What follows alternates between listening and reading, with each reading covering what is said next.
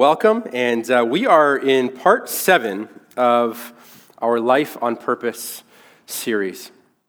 So if you've been with us since the beginning of this year, this is kind of where we've been on Sunday mornings, walking our way through the Gospel of Matthew.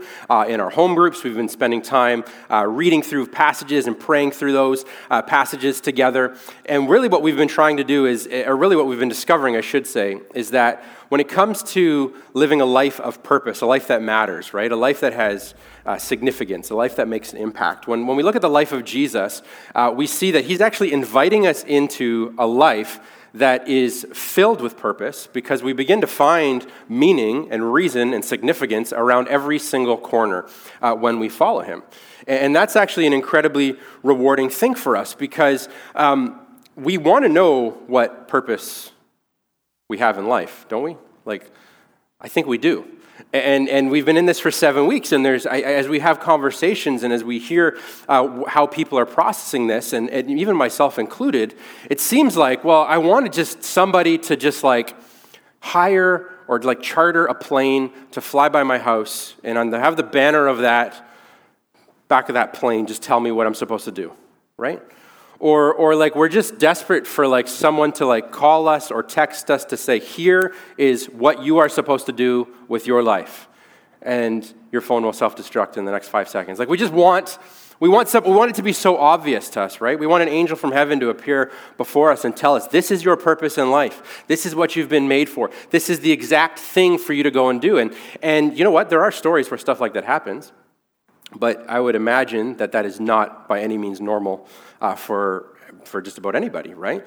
And so we have this sense of saying, okay, I want to have a life of purpose. I want to make a difference. I want to have a reason for getting out of bed in the morning. And yet I'm still, even though I'm doing maybe a job that I love or I'm in a program that I love or whatever it may be, is this the thing? Is this what it is? And we're learning together as a community that this is actually bigger and broader than simply having a one-sentence kind of thing. It's bigger and broader than just having a job description where we go down the bullet points and we say, this is what you're supposed to do with your life. Finding purpose in our lives is actually, Jesus has been showing us, is a part of everything that we do. I bet that for most of us, when it comes to living a life of purpose, we assume or we expect or we desire at the very least that some part of the way we live our life would make a difference in the world. That we would not just live our lives for ourselves and for our own needs, but that we would find a way to actually meet the needs of others around the world. We have this sense inside, and maybe this is a tension point that we're wrestling with, where it's my whole life just can't be about me. Can't just be about focusing about me and my needs and trying to convince as many people as possible to serve me as well. There must be something about this that is bigger than me, that's outside of myself, that's making a difference, that's making an impact. We might even say there must be something about my purpose in life that has to do with bringing justice into the world. Because living a life of purpose, we sense should be bigger than just ourselves. But that can be burdensome, can it? Where would you even start?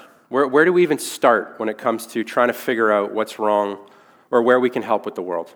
Because it seems like so much is wrong with the world. And we don't even necessarily watch the news, right? We can just, sit across the table from our family members and say, yeah, there's a lot wrong with the world. There's trouble in this life. It's difficult. Where do we start? Okay, I want to give some time. I want to volunteer a bit of time. I want to maybe give a little bit of money. But there are so many opportunities. It seems like everybody is trying to get help from me. It seems like everybody's trying to get into my pockets. Everybody is I'm already feeling like I'm being stretched in too many directions. Or maybe you feel stuck and you're like, I haven't even started doing anything because I don't even know where to get started. If I want to live a life on purpose, and if that life of purpose has some element of making a difference around the world, where do you even begin? Might be the question we're asking. Volunteerism in Canada seems to be of value to us, actually. 50% of Canadians volunteer in some capacity throughout the year. That's pretty good, right? There's always room for improvement with these kind of things. What's even more amazing is that those 15 to 25 make up half of the Canadian volunteer force, which is saying something tremendous about the next generation, isn't it? That the next generation loves to get their hands on things and loves to be a part of a movement, likes to see things done. After young people, in terms of the people that volunteer, I found this interesting. The second place in terms of how many hours are given, single Canadians and parents who have kids at home are the ones that, as the Canada Helps worked out this study, said these are the people that are giving the most time. So it does seem like there's a value in terms of volunteerism, right? Like we've made it a part of our school process where you have to get hours to graduate, right? That can be good and that can be bad, because there can be the sense of, well, you just get it done and you get on with it and who cares? Or there could be the sense of saying, no, this is a value to us that we are going to help other people. We tend to think of changing the world, making an impact on the world, giving our time, doing something. We also tend to think of it in terms of money. So most of the money, I found this fascinating, most of the money that gets donated in Canada, not just in churches, but in Canada, happens in the month of November and December, with the majority of giving happening, more than 30% of it happening in the month of December. Why is that amusing? Because it just tells me that, I'm sure there's something about the holiday spirit where people are feeling generous, but there's also a tax return. And you're like understanding where you're at, and you want to get that in before the 31st so you can capitalize on that. Hey, you know what? Why not use that as a bit of a motivation? People 55 plus give the most amount of money in Canada. And actually, if it wasn't for people 55 plus giving their money to charitable causes, there would be a steady decline in charitable giving. But the 55 plus people are actually making it so that charitable giving is actually increasing on a year-to-year basis, which is an interesting kind of thing. Some of that giving happens on a regular basis, but the majority of it happens 1 or 2 donations happening per year. I guess people are inspired and they give. And this is all stuff we should be celebrating, absolutely things we should be celebrating. To see that the next generation is a group of people that is saying, I matter, you matter, let's join forces and let's save the world, right? Like that can be a really good, powerful thing. I think one of the reasons that's happening is because young people are being exposed to all sorts of different things. They've got all sorts of different friends from all different walks of life through social media and just the way that the information is communicated these days, access to causes and to movements, and there's something inspiring about that, and that is so, so good. Those that are older that are giving all the money, I think they're doing that because by comparison to the young people, the older people have money, right? So it could be as simple as that, right? Young people aren't necessarily giving money because they don't necessarily have that, right? Young people are like, amen. Older people, as you're generous in your giving, that's amazing, and we love that, and we celebrate that being a part of our culture. But there might also be this sense where I can give money, and I don't actually have to be on the front lines. I can give and I can support, but I don't have to be right in the thick of it. And I think there's a cool generational tension that we ought to pay attention to in how this is playing out. Now, some of us are perhaps feeling already stretched in too many different directions, right? Okay, I want to help, I want to give, I want to do whatever, but I can't. Do I have to give every dollar? Like, I feel like I've already given a lot, or when it comes to time, I feel like I'm giving so much of my time, I don't have anything left. I actually have to stop doing certain things because I'm feeling maxed out. There's others that are maybe feeling a bit of burden and saying, I'm not even sure I land in any of those statistics because I don't know if I'm giving any time. I don't know if I've been giving charitably or generously in any other way or helping. And we feel this kind of weight because, again, if we're processing all this with connection to our purpose in life, saying that who I am as a person, who we are as a community, our purpose in life is not to live for ourselves, but it's to live for others. If we're kind of processing and working through all this, this feels tremendous because if we're going to make a difference, if it's part of what we've been made to do, we want to have this figured out. But I guess a question that I really want to unpack or look at today is doing justice or being a just person, is making a difference in the world, making an impact, is it really as simple as checking a few boxes off of a to-do list? Like, is it really as simple as, well, I give a bit of time, and I give a bit of money, and, I try to be a good person? Is it just as simple as that, or is there actually something deeper at play in all of this?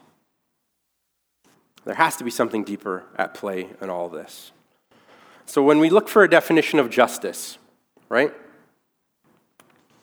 Simplest sense, justice is about treating all people equally and equitably and having a genuine concern for their proper treatment while holding a genuine respect for all people. That's not really simple, because if you wanted to spend the next 5 years unpacking it, we could spend so much time on each of those lines, right? We're talking about seeing the value of another person and having a genuine heart or love for other people, for them, for all other people. And so this is what we're talking about, living a life of justice, being a just person. This is what we're talking about when we consider the idea of living a life on purpose that makes a difference in not just our own lives, but in the lives of others. And when it comes to the subject, Jesus has so much to say. All of Scripture actually has so much to say around this subject when it comes to kind of defining or recognizing the worth of every single individual. But there's this one verse in particular in Matthew chapter 23, verse 23, which Nancy just read for us, where Jesus puts his finger right on the issue that's at play. And he says this, "Woe to you, teachers of the law and Pharisees, you hypocrites!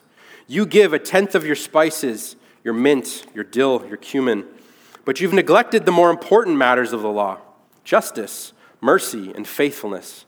You should have practiced the latter without neglecting the former."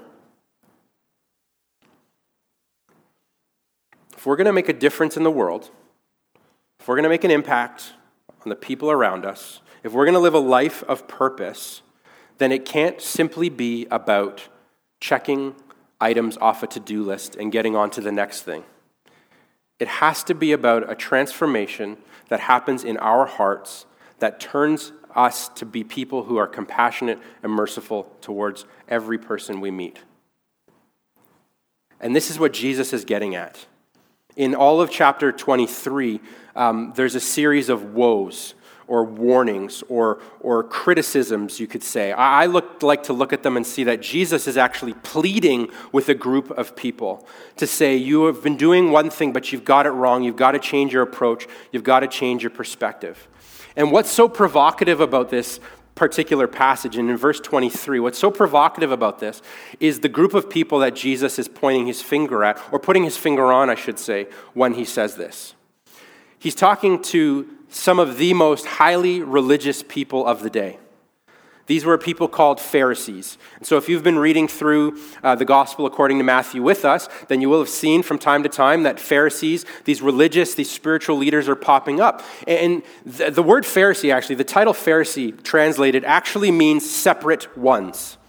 These were people who were separate from the rest of, they were a sect or a group of Jews that were actually separate from the other Jews because of their piety, because of how religiously strict they were, how strictly they adhered to the religious laws. Not just that, but their own particular interpretation of the Mosaic laws or of the Hebrew Bible, that which we refer to as the Old Testament of the Bible. We've got the Old and the New all put together. They would have thought of their Bible, their holy book would have been what we see today as the Old Testament. And the Pharisees were so strict in the way that they interpreted what it said and the way that they practiced it out that other people looked at them and said, look at them, they are like distinguished by how holy they are, by how perfect, dare we say, they are, by how religiously strict they are with themselves. And so they were set apart by people who could come up against them, I guess is the question, right? Like if you are a Jew and you didn't practice quite the same as them, how could you possibly go up to them and say, hey, by the way, because if they were getting every 613 some odd laws and they were actually making each one of those even more detailed, digging down deeper even to more of the minutia of each of those, an average ordinary Jew or any other person, like you can't come up against them because they were so public with their demonstrations of their faith. They were known for this. Right, there's that crazy word phylactery that's shown up. You guys all have a phylactery on you somewhere? No. A phylactery, there's a couple of different ways that they would apply phylacteries, but literally these were little boxes that they put little scrolls of scripture inside. And so what's interesting is you would find a phylactery on the wall, the entranceway of a Jew's house or inside their house, but some of them would even wear them in little boxes on their body. And they'd have these little boxes and rings that they'd wear, and inside that little box would be a piece of scroll. And Jesus is saying, you guys wear really big phylacteries. Like you have these gigantic boxes, so like you're walking around with gigantic study Bibles with commentaries, if you want to think of it that way, attached to your hands, so other people look at you and say, whoa, look at how hardcore they are. There's this public sense of that, right? And the tassels on their garments were big and were broad, which is this religious kind of picture, right? And so it's through their adherence to the law that they could be certain they were close to God, right? This is what God told us to do. We're going to do word for word every single thing he told us to do, and because of that, we will have certainty that we are closer to God. This is a group of people Jesus is talking to. Jesus comes and he has 7 warnings, 7 of these woes. 7 times he addresses them as Pharisees. 6 of those 7 warnings, he calls them also hypocrites. Hypocrites. And all of a sudden, there's this shift in our thinking of saying, that's not a great word to describe religious people. Or we have this sense of thinking, well, hold on, hypocrite is not like an encouraging word. You're going to write a birthday card, happy birthday, you hypocrite. You're not going to do that. There's something about this. Obviously, Jesus is saying something significant because he titles them scribes, experts or teachers of the law, Pharisees, hypocrites. Whoa. He was saying these words to them in their presence. We call people hypocrites, or we use the word hypocrite when we would say they're not practicing what they preach, right? They say one thing, but they do another. They make a big case about how maybe awesome they are, about how important a particular thing is to them, but then they go and they do the complete opposite. We would say that you're a hypocrite. You're not doing what you said you'd do. This word is actually kind of rooted in this sense of, think of like a stage actor or a stage actress, okay? Somebody who is paid to put on a costume, put on makeup, memorize lines, and to go on stage and to perform, to say the exact right things at the exact right time, to do the exact right actions at the exact right time when they're supposed to, according to the script. For what purpose? I would say that most people that are into acting or drama or whatever enjoy it most when there's people in front of them to watch that and admire their skill, right? And so they would do, this is who they had become. This is what the Pharisees had become. They had wanted to do the right things. They had wanted to say the right things. Down to their actual garb, what they wore was kind of demonstrated that there was something missing here. And Jesus is saying, you have taken what was a good thing, the law, your religion, but you've allowed it to turn you into something that you were never supposed to be. Because you are now more concerned about how you look on the outside. You're more concerned about what's taking place in terms of what you say and what you do, but your outside doesn't match your inside. Actually, as you read the rest of the passage, Jesus calls them whitewashed tombs, which is a severe picture of like a really nice casket. Don't get me wrong, I mean no disrespect. The body inside of a casket is typically a dead body.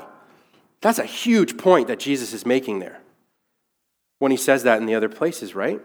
Now, the thing is about the hypocrites, the thing is about the Pharisees, is that I don't think they were trying to be hypocritical. I don't think they were trying to be actors.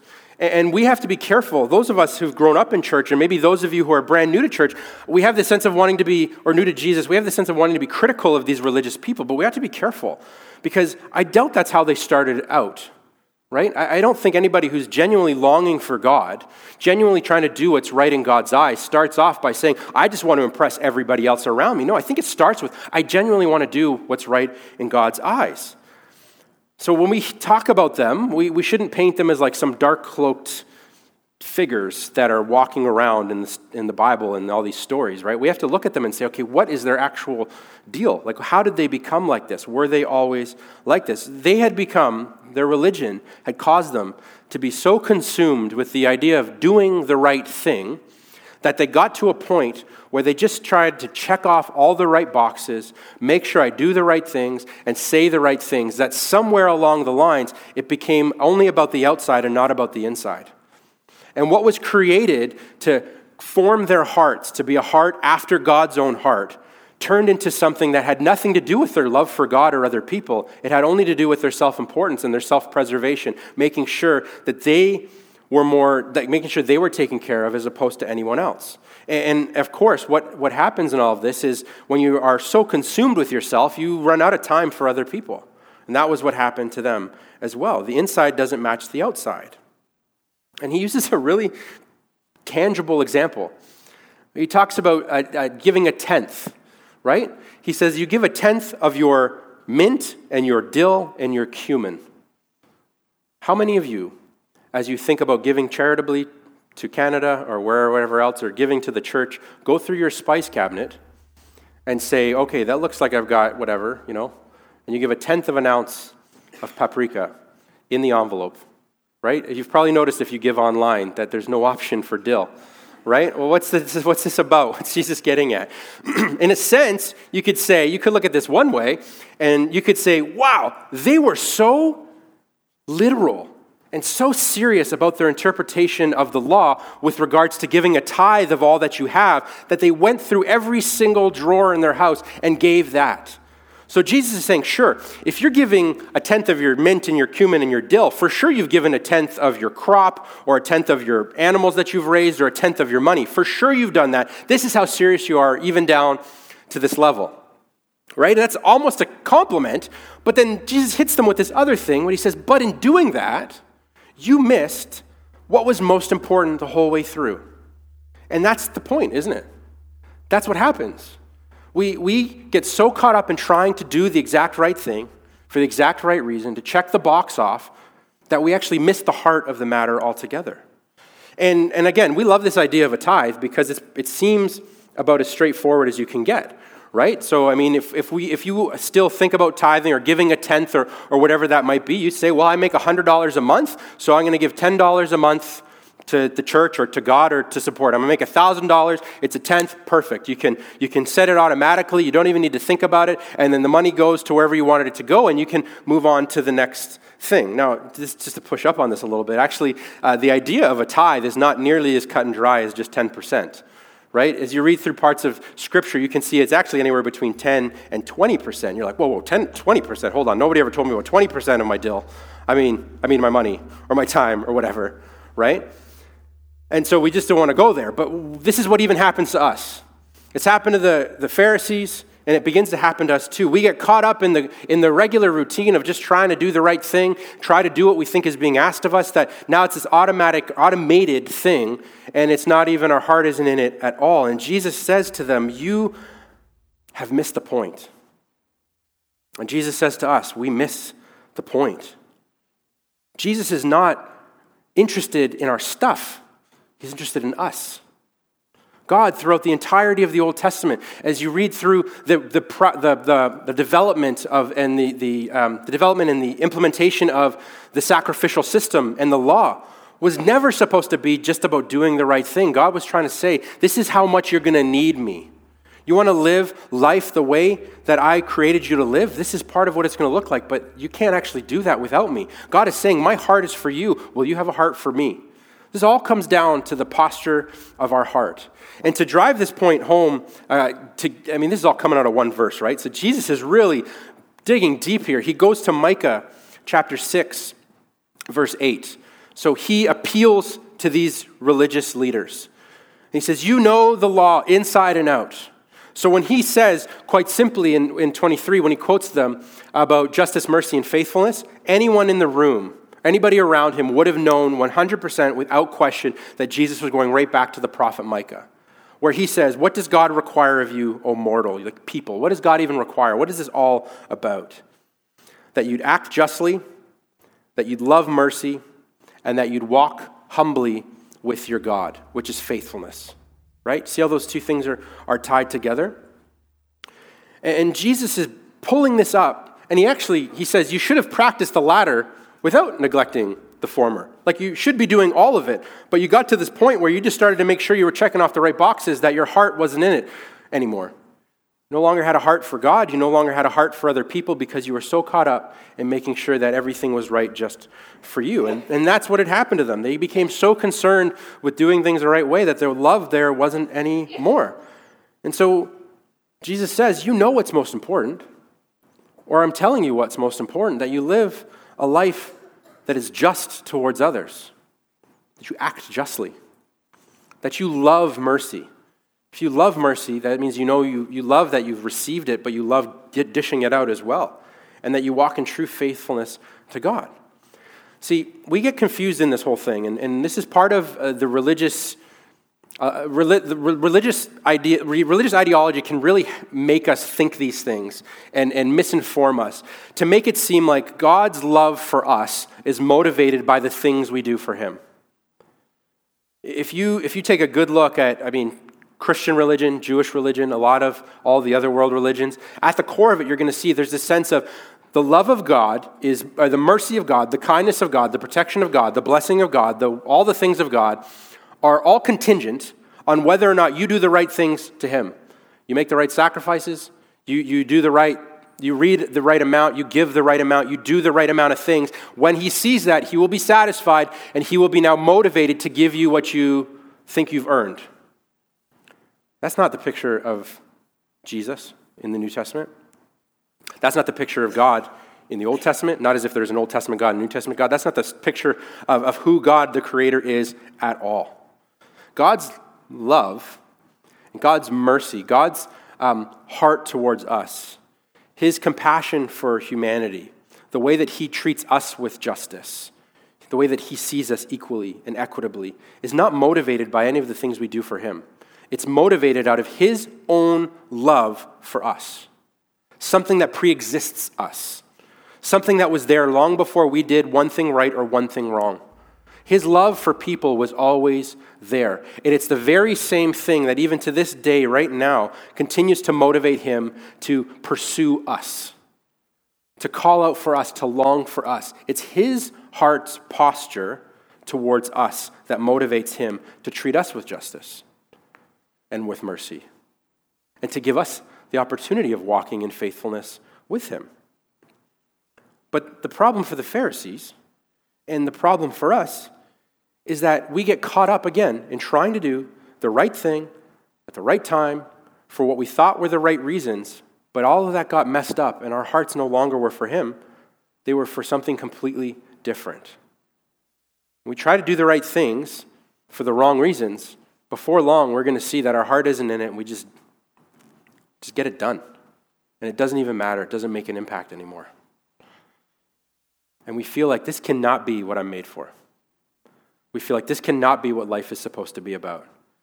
I feel disassociated from any of the help I'm trying to give as I give time or money or whatever. I feel disassociated from this. But because God sees in us our inherent value and dignity, and because he is motivated by his love for us, we see that our purpose in making a difference in the world is not about checking items off a list and getting on to the next thing, but rather it's about receiving God's heart for us, therefore being able to have a heart that's postured towards loving God, which will absolutely give us a heart that is for other people. Because when we see God's heart and we say we recognize his love for us, we grow in love for him, and what he does is he gives us a heart just like his. And so God looks at all of us in justice, which means in justice, with justice, maybe the better way to say that. God looks at all of us with justice. And back to the beginning, that definition is equally, equitably. We're all worth the same. We're all unbelievably valuable to him. And so when we have a heart for him and a heart like his, then we get to look at every other person around us and we say, I see them now like God sees them. They're valuable. I see them equally and I want to treat them equitably. God saying, what does he require of us but to act with, or to love mercy? That's because he has been merciful to us. Mercy is not giving people what they do deserve. Grace is giving people what they don't deserve. Just so happens, God has an unlimited supply of all those things, and he gives them to us without reservation as a gift. We try to make it up to him. And we say, God, I'm so indebted to you, and I just want to make it back. I just want to make it up to you, even though I never could. The most important part of that whole thing is you never could. I never could. We were never supposed to be able to. It's too tremendous a gift. And so even when we sing, when we give, when we do all the things that we do, when we love other people, what we're doing is not saying I'm trying to make it up to God. We're saying, God, you've given me a heart like yours, and now I'm going to do what I can because I love people the way you've loved me. I'm passing on that gift that you've given to me freely. This is game-changing when it comes to the concept of religion. And I mean, we can think about world religions and Christianity and blah, blah, blah. We can do all that. That's important stuff, not a blah, blah, blah. It's a really important blah, blah, blah. But the most dangerous religion for every one of us is the one that we create in our own hearts. The own standard we say we have to hold ourselves to. Our own rules. I will be good enough when. I'm not good enough because. That's the most dangerous one. But when our hearts are becoming like the heart of God, because it's what he's given us, then that just melts away. And we realize we're free to live in relationship, in harmony, to walk humbly in faithfulness with God, like we've been told and shown in Scripture. It's actually a liberating thing. And this isn't just something we do. It becomes our purpose to have a heart of God, to have the heart of God for other people. So what do we do about this? How does this? How do we actually make this happen? I hope and pray that the Spirit of God is actually applying things to your heart and to your mind and your soul right now. But really practically, if we love other people, then we can translate this into the way that we practice business, for example. Right? This means I want to love people equally and justly and with mercy. This means I'm going to provide as many opportunities as far as I'm able in my workspace to create job opportunities for people who need them most. Sometimes that means you're going to end up hiring somebody who is not the most skilled for the job, but you're going to say, this person needs it, this person is valuable, and I'm willing to put the time into investing in them to get them to be the kind of worker, skilled labor, whatever it is that they need to be. It's not about what they can do for me, it's about what actually I can do for them in this employment opportunity. If you run your own businesses, or perhaps you're high up in some other business and you have influence here, one way we can apply justice is by choosing to not charge clients the absolute most amount of money we can get out of them while paying our employees the least amount of money we can legally get away with. That's not equality. That's not equitability. It's not those things. It's not justice. It's not love. It's not mercy. Is that risky? Probably, yeah. But underlying this is the heart. We don't just do these things because it's good ethics. We do these things because God has given us a heart for other people. This is so important, even as it comes to the way we speak on a regular basis, like the language that we use. When you start receiving the heart of God and now having a heart like his for others, seeing people as inherently, intrinsically valuable, your language will begin to change where there will be no more ethnic slurs. There will be no more sexual jokes. There won't be language that undermines any person, because in order to do that, you are actually undermining who God says they are. And this creeps in sometimes in really strong ways, but the most common ways that we do these kinds of things is we say, they drive that way because they're from such and such a country. Excuse me, that's not justice. That's not equity. That's not the heart of God. Well, what could you expect from a guy like that? I mean, look at his situation. That's the way he was raised. Is that a loving thing? Or is that actually slighting him? Well, she got herself into that situation. That just makes sense that she would follow that line. That's not love. That's not the heart of God. If God is forever looking at us saying, how can I come alongside you and redeem your situation and rescue you from your situation? When we receive a heart like his, we look to other people and say, what can I do for them? We often do those things or say those things because we don't have real love for other people. They're an inconvenience to us. But we can get caught up in our own lives and our own self-importance that we miss the heart of God for others. What about giving? I'm not even talking about giving to the church. I'm talking about whatever you do, wherever you give your money. And here's another really simple, tangible example that I know has been true in my own life and is maybe true in the lives of others. So allow me to see. You're walking, wherever you're walking, and there's somebody who comes and asks you for a couple bucks. What's the narrative in your head? Is it, let me give you whatever I have? Is it, hold on, I don't have any cash on me, let me go inside? Is it, oh, do you actually need a bite to eat? Can I grab you lunch? Or is it, that's a pretty nice jacket. That jacket's nicer than mine. You wouldn't really need my $5 if you can afford a jacket like that. What's the heart of God? Is that one that we've received towards us and are able now to dish out to others? This is what Jesus is getting at over and over and over again. Is this risky? I already said this. Yes, it is risky. Someone could very well take the $5 you gave them or the lunch that you gave them or whatever, and they absolutely could be scamming you. They absolutely could be taking advantage of you. And even that paints the picture of what Jesus is putting his finger on in our own lives, because how often have we squandered abuse the love and the grace of God to us in so many ways. And then we are all of a sudden not able to offer it to others. It's almost like I heard a sermon about that last week, right? When VJ was talking about forgiveness and what does that look like, giving out what we receive. How about inclusivity? Our attitude towards refugees or immigrants or homeless people or people in our community that are having a harder time living their lives. Our attitude in all of that will change when we actually join in relationship with them and actually begin to love them. You don't talk badly or rudely or undermine or slight the people that you love. And I think one of the reasons we don't care for other people is because we haven't actually spent time getting in relationship with them to be able to love them. And this is part of who we are made to be. This is what we are being called to be. It's part of our purpose. And so I want to ask, how is God stirring your heart in all this? Is there a person that's in your mind right now?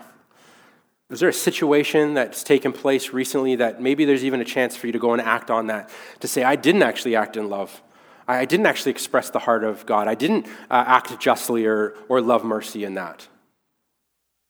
Is there an individual? Is there a family? Is there a group of people? Is there a particular cause? Maybe it's your employees.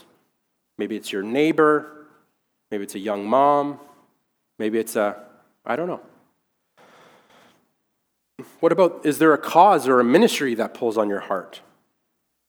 Is there, and you know, we're heading into Global Week, right? Next Sunday, Tony's going to come up in a little while, and he's going to share some more details about what Global Week is and how our church kind of focuses we spend a week of time focusing on prayer and giving and all these kinds of things around supporting other people, doing ministry in different places. Maybe there's one of these that's really going to pull on your heartstrings. And so, for example, one of these opportunities is the way that we have, as a church, have responded quite literally to Jesus putting his finger on this point and saying, what does a life of purpose look like? It looks like acting justly, loving mercy, and walking humbly with me. We've taken that as literally as we possibly can, and we've said, okay, how do we act justly? How do we as a church do justice? We're trying to do this as we just have regular Sundays and regular interactions, but maybe on a global scale, how do we do this? And so we've been blessed with this incredible opportunity to fundraise money to provide money to provide human trafficking victims with court support so they can go through the processes of what's the word I'm looking for? Testifying, thank you. Testifying in court before their pimps. The people who've been owning their lives, they're now at this place where they're able to come in and they're in the court and they're in this whole process. And we are partnered with an organization called Men Ending Trafficking. And where the hub is, for those of you that have been to the hub, our church office is down in Vaughan. Just in that immediate area, there are women that are being trafficked on a regular basis. And so we've said, okay, God, this is not how it's supposed to be. What do we do? And the response that has been given to us by the people who are doing the front lines work is, well, here's how we can tangibly do this. $10,000, we'll give $1,000 to 10 women. That's about the money they need to go through their court case. But this isn't just about giving, because we can just give and get on with it. Instead, what we're seeing happen is people, and maybe you're one of the people that wants to become a part of this, are going through a process of training so they can actually go and sit in court during these trials. And while they're there, they're praying and they're being an actual physical presence of support to the women that are testifying. Another amazing opportunity that our church has been led into is to actually host a ladies' night, worship night. And we had the first one a week ago, where an invitation went out. It was put in strip clubs and massage parlors and is being spread out. And we're saying to women, hey, we want to provide a safe opportunity for you to come, for you to have a chance to hear about the God who loves you. And sure enough, last week, there were people there. And at the end of VJ shared a little bit, at the end of that, she was asking questions. There's an interaction that's beginning to happen. Why is this happening? Because we said, God, give our church a heart like yours. And he says, do you want a heart like mine? Then love people like I do. And he put this opportunity in front of us. And our office is right smack dab in the middle of the hub of human trafficking in the GTA. And I'm amazed by this. This is what God does. When you say, God, give me a heart like yours, just watch what's going to happen. When it comes to mercy, right? It's participating and supporting people. And God, you read the Old Testament, you just see over and over and over and over. Actually, in James, in the New Testament, it said, what is true religion? Caring for the widow and for the orphan. So we said, okay, God, how do we have a heart like yours for widows and orphans? And by work that God has done, we have a connection in Guinea, West Africa, where there is a home for orphan babies. Right now, they have like 30 babies in their care. And we went to the woman there, Lizette, who I think there's like a connection. Some people might know that name or know who she is. What's the biggest need? What's the thing we can do for you right now? She said, we need money for medicine and money for formula. We said, what is like the most basic way we can support these people in need? Giving them exactly what they're asking for, which is the most important thing for a baby, is healthy food for them to eat and medicine if and when they get sick. And so we want to raise $20,000 to send over there. But what's amazing about that is, again, it's not just signing a check and sending it off. There's been opportunities for teams to actually go to Guinea and participate in that. And I don't think we're doing one this year, but we're going to be doing a call probably for, I believe, next year, maybe. Anyways, keep posted on that because clearly I'm not so sure on it. But there will be more opportunities for people to actually say, yeah, it's not just about giving. It's not just about praying. I want to go. I want to go and be a part of that. There are so many other opportunities I could share. God has given us a heart for other people because we've recognized his heart for us. I'm going to invite the worship team to come forward. Why do we do this stuff? Like, why do we make this a part of our lives? Because we see that our purpose in life cannot just be about ourselves, making sure we get through the day, making sure we're safe, making sure we're protected, making sure our own backs are covered. Our purpose in life has to be bigger than just ourselves. And it's not about just checking boxes off a list.